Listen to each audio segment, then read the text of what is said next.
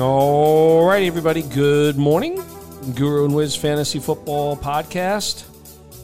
Week number 18, the final week of the regular season in the NFL. A lot of action last weekend. One of the crazier final weekends that we've seen. We'll talk about a couple of different things that happened, but certainly with COVID and injuries, some unsuspecting stars have been carrying fantasy teams, and just a wild finish to the fantasy football season. Again, I hope you're not playing this weekend because it's going to be challenging to navigate how much people play, who does play. There's not a lot of games that are really up for debate. That one big game, obviously, the Chargers and the Raiders, which is a play-in game.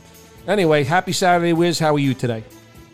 Yeah, I'm doing well. It's a cold Saturday here in New York City, but kind of football weather, and 2 games today, and the rest of the games tomorrow. Is a couple of playoff spots in the NFL are still up for grabs, so looking forward to that. And I hope really nobody's playing in leagues that this game really matters for anything, because this is a real brain buster to try and figure out A, who's playing, B, how much time those guys who are playing are going to actually play in the game for. And I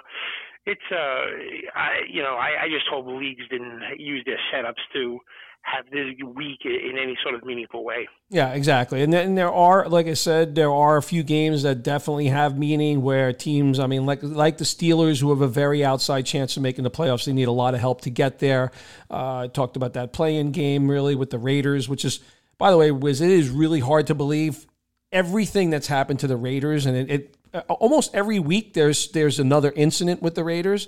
Obviously, it started with Gruden, and it's just kind of carried through the season. But the fact that this team is actually in line for a playoff spot is nothing short of a miracle, quite frankly. And the one player that they've kind of figured out finally how to use, you and I have lamented multiple times over the last couple of years that Hunter Renfrow should be used in a different capacity. It really took an injury to someone like Darren Waller this year to absolutely put that in the spotlight. But Hunter Renfrow, 99 catches, over 1,000 yards. I think he's got 6 or 7 touchdowns. Just a remarkable year. We've seen a cast of characters, Wiz, late in the season. Obviously, Joe Burrow and Jamar Chase, what they've done. Amon-Ra St. Brown, who's probably the hottest receiver in football right now. I think he is, outside of Jamar Chase, there's probably nobody close to him right now. I know you threw out a lot of interesting names out there in some leagues, Ungwabale, Jared Patterson, these heroes that kind of pop up late in the season. I think it's been extra emphasized this year with COVID. It normally happens because of injury, but COVID has allowed a lot of opportunity for some players. Yeah, it really has. I mean, I started off in some of my key leagues with Jonathan Taylor and James Robinson, and I won leagues with Darrell Williams and Jared Patterson as my running backs, and you never know how this thing is gonna shake out, especially with injuries at the end of the year. But yeah, I mean, St. Brown on the Lions has just been an unstoppable force these last month of the season. It's been more than just a couple of weeks. It's been a good 4 or 5 weeks where he has just been put up unbelievable numbers, and I'm sure he's been on a league winner. He's been, on league winners in a lot of fantasy football leagues. So just, something that you've really emphasized the last few years about some of these running backs that go so high in snake drafts, and people pay so much money for in auction drafts, and they're just not there at the end of the season. Yeah, no, the running, so it is interesting. I mean, I've kind of shied away from paying up for running backs. In one of the leagues that I'm partners with Connor, we're kind of laughing at ourselves. Yesterday, we were kind of talking about this. So we pay up to get Kamara and Christian McCaffrey and decide to go cheap at the receiver position. We kind of wait around. We decide whoever's the best available late in the draft, and we're not going to spend a lot of money. We end up the season in a 12-team league. I think our ranking at running back was something like 9th or 10th.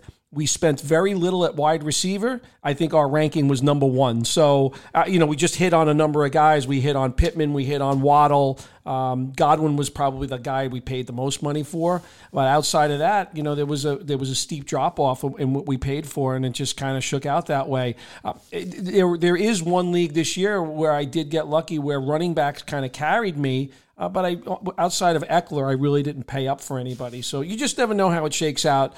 Look, Wiz, look at your boy Laquan Treadwell, former Minnesota Viking. Every week in the last 5-6 weeks, you put Laquan Treadwell out there, he's going to get you anywhere from 12 to 15 points. He's been the most consistent receiver for the Jacksonville Jaguars. If you would have asked anybody if Laquan Treadwell would have made any kind of imprint in fantasy football this season, they would have called you nuts. Yeah, I picked him up in 2 different leagues, and the last 5-6 weeks of the season, it's been the same thing, like 4 catches, 65 yards, 5 catches, 60 yards, 4 catches, 70 yards. He has been playing really well, and it kind of looks like he has like a new lease on life in the NFL after being so highly regarded coming out of college. And he's been a guy that we always talk about how players in certain teams finish and carry that momentum next year, and he's certainly going to be on the list of players to keep your eye on to see if he can keep that momentum going to 2022 season. Yeah, it has been amazing. Another player that I kind of picked up in a bunch of leagues at the end of the year, unfortunately he's not playing this week, is Brian Berrios, who was kind of a little bit of like a folk hero type of guy, almost like in the mold of a Danny Woodhead.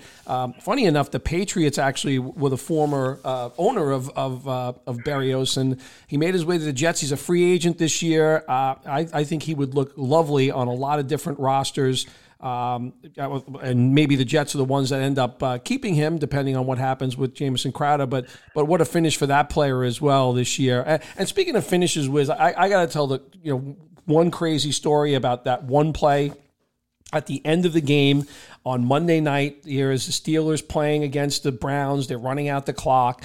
I end up winning a consolation game as a result of that late touchdown by Najee Harris when I thought the game was completely done. He was taking a knee.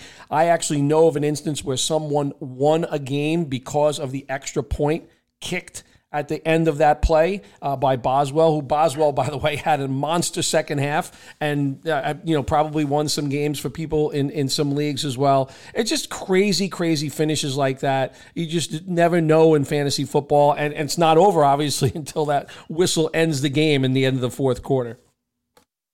Yeah, there was some, the Harris run itself definitely won and lost games for, I'm sure, a lot of people. And yeah, the extra point that's brutal. I know somebody who lost the game on the last play of the Raven game, where the Ravens were trying to throw, pass and then lateral it back and forth, and Bateman caught that last pass and he flipped it back to Marquise Brown, and Marquise Brown got hit as he barely touched the ball, and the fumble was credited to him, and somebody lost the game. They lost a championship game because of the fumble that was credited to Marquise Brown. To me, that's as brutal as it could get. But it just goes to show you, runs at the end of games, extra points, laterals, just goes to show you how, how games can end and how sometimes the differential could come down to such crazy plays. Yeah, it's going to be interesting, Wiz, like kind of going back to the one thing that you mentioned kind of earlier on the podcast, will people rethink the strategy? Because I think the last couple of years we've seen this in snake drafts, we've seen it in auction drafts. I'm kind of employing this strategy anyway. I think people should be doing it, but I would like to see people spend less money on running backs. I just think that, especially now that you have a 17-game season, they're so much more susceptible to injuries and being out 3 games, the NFL's new rule in terms of the IR, and they can be more creative with that. I have to believe going into next season, especially you've been burned year after year by McCaffrey and Barkley, I have to believe going into next year's draft, people will reconsider how they spend at the running back position. Well, I think also is people have to. It's something that I remember going back in April and May, and even as it got closer to the start of the season, talking about when you do your mock drafts and you do your preparation. Don't do the same thing every time. Don't pick out of the same spot and draft the same player. Don't even draft the same position. I know I had in my snake drafts, it just worked out. I did something different in every one. In one, I took Derrick Henry. In another one, I took Travis Kelce with my first pick. Another one, I drafted a little bit later in the first round. I took Austin Eckler. I mean, if you just keep doing the same thing over and over and over with your practice drafts and your mock drafts, you end up with the same team. And then if there's something happens in the first round and you don't get that player, you seem all confused and you get rattled. So do different things and try different strategies and see how your team looks by taking a tight end, by taking a running, by taking a receiver, by doing different things. And I know you employed that as well. I know in one you took Devontae Adams with your pick. And, you just have to be willing to, pivot as the drafts go and being able to pivot. And the only way to do that is by doing different things in your preparation for the draft. Yeah, well said, Wiz. I will say one other thing, Wiz, because I had a couple of remarks in a couple of leagues this year about defensive scoring. In my leagues, I didn't touch the defenses. I think the one thing that happened this year in the NFL is offensive ineptitude was probably more prevalent on multiple teams. We saw weeks where the Giants, the Jets, the Jaguars, early on the Lions, the Bears, the teams could not move the football. So it became so much more challenging for teams to get over 300 yards, for teams to get over 20 points in a game, the amount of turnovers that were going on. Defense actually excelled this year. If you take a very close look at some of those statistics, and you and I, we tried to look at matchups, early on in the season to try to get ourselves in a good situation in terms of who you're squaring off against. It paid off for me in one league. I was looking at the Patriots Jaguars in week 17. I was looking at that in week 3.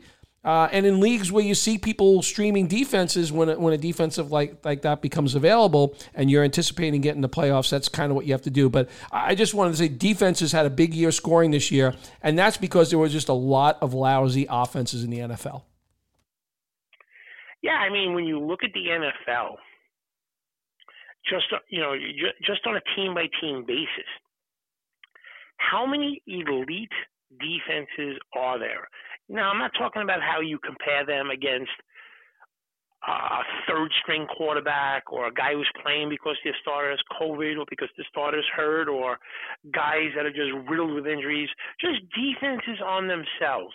How many are elite?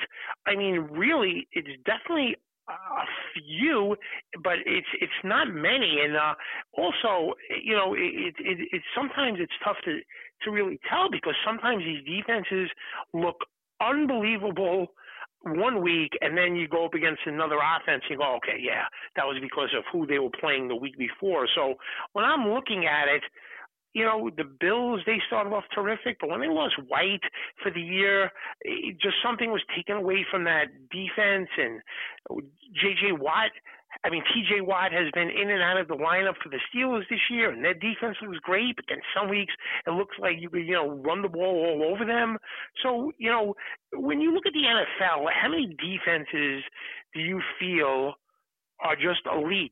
Because to me, when it comes to fantasy football and defenses, it's a complete situation where streaming defenses is the way to go, and mixing and matching is really the way to go because there's no defense that I feel against a good offense is going to stop them in terms of the teams that are in the NFL right now. What do you think about that? Yeah, no, I agree with you. I don't think there are a lot of elite defenses. It's kind of funny. The Chief defense has been, to your point, has been one of the hottest defenses in the NFL.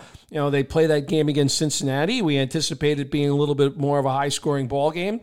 The Chiefs got their heads handed to them in terms of being able to stop Cincinnati. They couldn't do it. So I agree with you. And I think, look, I'm actually rethinking this in a couple of leagues that I'm doing where I haven't done it yet, but it's something that I'm pondering. You know, we do this in some leagues, Wiz, where we do not have limits to how many defenses you can carry or how many kickers you can carry.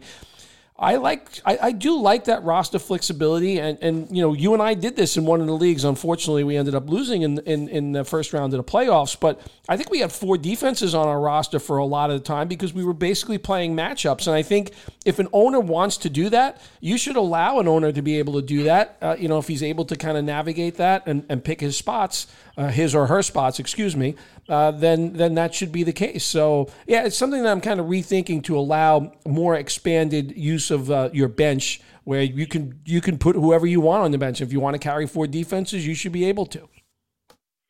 Yeah, I'm a big proponent of letting teams do exactly what they want with their bench. There's different philosophies and different thinkings, and if you limit a position, it kind of takes away maybe that person's philosophy and thinking about it. I mean, you know, I just think, you know, that's what it's all about. I mean, some guys they can't get a top 5 quarterback, and they'll say, okay, you know, I'll stream my quarterback's best matchup, and I think some guys like to do that with their defenses as well.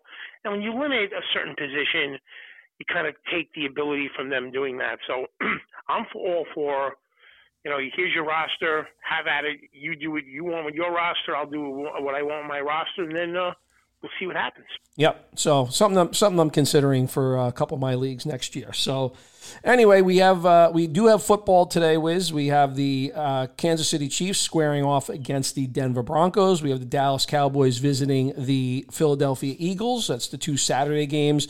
I mean, really, teams are just kind of playing for positioning. So that's about the extent of what this means. The three of the 4 teams are going to be in the playoffs. The Broncos will not. So. In this game, Wiz, the Eagles are the Eagles are getting 4 points. The over-under is 43.5. Kansas City Chiefs currently laying 10.5. And the over-under is 44.5 in that ball game. So do you have any views on the lines in this particular in these 2 particular matchups this week? Yeah, I'm gonna play 2 things. One, the line's out. Obviously, it's on a game. The other one is the player prop is not out. But I'll start with the second game first. I'm going to take the Cowboys, and I'm going to lay 4 points on the road in this game. I'm just somebody who just likes to follow trends, and things usually play out that way. And the Cowboys have played 5 games out of their 6 games in their division, and they've won their 5 games by an average of 21 points. They've won by an average of 3 touchdowns a game in their 5 games against division opponents. I'm just going to say it's just a complete dominance by the Cowboys in their division. So in terms of game lines today, I'm going to take the Cowboys and lay 4 points on the road. What say you? Yeah, I like both favorites today, Wiz. They're 1 unit plays for me, but I'm with you. I like the Cowboys laying 4. As you mentioned, they've been dominant within the division. I just think they're playing out the string in terms of the Denver Broncos. Drew Lock at quarterback. The Chiefs are playing for something, and they're playing very good football right now. I do like the Chiefs laying those 10.5. I know the Broncos can be stingy against passing games. And if you look at the player props, this is the lowest output. And granted, they've definitely not been producing of late because both players are on the COVID list. But this is the lowest predictable number for receiving yards by Kelsey and Tyreek Hill. Both are under 65 yards in terms of total yards. I mean, Mahomes has been spreading it out more. They've been using their running game a lot more. I just think the Broncos, it's been a very frustrating season. They've got lots of decisions to make in the offseason at both the quarterback position, potentially the head coach position. But I like both favorites this Saturday, Wiz. Yeah, I have I certainly be rooting for you to win your Kansas City wager. I have no opinion on that game. The prop lines, player prop lines, is really nothing out on the Cowboy-Eagle game. And, most of the stuff I think is out on the Kansas City-Denver game. Did you take a look at that? Is there anything in the Kansas City game that you like? Is there anything in the Cowboy game that you're waiting to come out to maybe play? Yeah, so I am waiting for something to come out. First game this year, Dalton Schultz, 6 catches, 80 yards, 2 touchdowns against the Philadelphia Eagles. The Eagles ranked 31 out of 32 teams against the tight end. So based on that, and we know that Michael Gallup is out of the lineup, I don't think Amari Cooper necessarily plays well on the road. We've talked about that many times before. Dalton Schultz has been a high target guy in this offense, and I expect him to have a good game. So I'm waiting for the lines on Dalton Schultz to come out, and I'm waiting. That's the only one that I'm really looking at. I was intrigued by both Kelsey and Hill at the number of yards that they were priced at, but those guys have definitely been a little bit more inconsistent, and it seems like they've both struggled kind of condition-wise to get back into things. So I'm shying away from it. I was intrigued by it, but I'm shying away from it. I'm just waiting for Dalton Schultz. So I have one thought on the Kansas City game, is that if you look back at this past season, I don't think there are any plays, I can't remember any of them, and we've seen it over the last few years, at least a handful of times, where Mahomes has hit Hill on one of those exciting, breathtaking 70, 80-yard touchdown passes. I don't think it's happened at all this year. I think today's the day. The Broncos have been susceptible to the deep pass, and I'm waiting for the Patrick Mahomes longest completion to come out. It's not out. I saw they had, believe it or not, Drew Lock's longest completion. I'm waiting to see, if they post something on Mahomes. So I'm going to take a stab on that one, because I think that could be one that maybe in this type of game they're going to take some shots with Hill deep, and I'm going to look at that. So that's my only thought on that. And one interesting player in terms of DraftKings is, I don't know, I'm always interested when a player goes up against his former team. I don't know. I think Corey Clement is going to get a decent amount of playing time. How do you view him and Cedric Wilson, another Cowboy, in this game today where, you mentioned about Cooper? I don't necessarily think they're going to be playing those guys the entire game. I'm talking about Cooper and Lamb, and we know Gallup's out. So what do you think about Clement and Cedric Wilson on the Cowboys, maybe on DraftKings today? Yeah, I hadn't thought of Clement, quite frankly. So it definitely makes me curious, like in terms of the call. How much is Clement? Like, is he the bare minimum? No, he's not the bare minimum. He's like $40-something $100, I think, for this game. I didn't take, they don't really change the prices on the DraftKings lineups unless, it usually takes a few weeks for them to catch up if there's a major injury and another running back gets a lot of playing time. But here's a situation, right, where Pollard has already been ruled out of the game, and I cannot imagine that they're going to be giving Ezekiel Elliott a lot of catches in this game. So it was just a player that I was looking at, maybe to do something, in this game. I'm always interested, like I said, in these, players, maybe a little bit more incentive going up against his one. He's 4,000, by the way, Clement, in the game today against Eagles. Was any player in this type of game, in these two games today, or any interest that maybe, low salary, you get a salary break that you like today? Yeah, Cedric Wilson at 4,200 was definitely a guy. I feel you almost have to play Darrell Williams at his price point. I think it's like 5,900. And the other guy, this is going to be a weird one because he's kind of done nothing, but it looks like Goddard's out this week, correct? Yeah, I think Goddard is. I believe. What was the latest on Goddard? Yeah, he's COVID. Yeah. So I have a feeling, and he's really cheap. He scored a touchdown last year. He actually was one of the leading receivers for the Eagles. He was out there a lot more this past week, and now with Goddard out of it, it kind of fits some of the patterns, like the shorter patterns that Goddard would run. I keep an eye on Greg Ward at 3,300, just on the field a lot more in this past week. He scored a touchdown. 3,300. That's just kind of like a sneaky guy that I'd want to try to get in there this week in a couple of DraftKings lineups. All right, fantastic, and we'll be putting something out early tomorrow morning as well, right, for the the Sunday slate. I took a look at the rest of the games on player props. Most of the stuff was not out at all. So hopefully tomorrow morning we'll have a better idea and be able to give some good ones out. But as for me today, I'm going to play the Cowboys laying 4 on the road, and I'm going to play, if it comes out, the Patrick Mahomes over whatever the longest completion is. I'm going to assume it's going to be, in the high 30s, maybe 37.5, 38.5, but I'm going to play over if that comes out, and you're going to take both favorites today. I'm taking both favorites, and I'm waiting for Dalton Schultz information. So that's where we're going with that, and look forward to talking tomorrow. Enjoy the games today, Wiz. Guru and Wiz Fantasy Football Podcast, and I guess, Wiz, because I usually I'm not very nice to the man because I don't really think his fantasy tactics are all that good. But our boy Jimmy O'Mara today, it's a birthday boy for him. So I'm going to wish Jimmy O happy birthday. I don't know if he's listening or not. If he was listening, he'd be winning more, but that's a whole nother story. So happy birthday to Jimmy.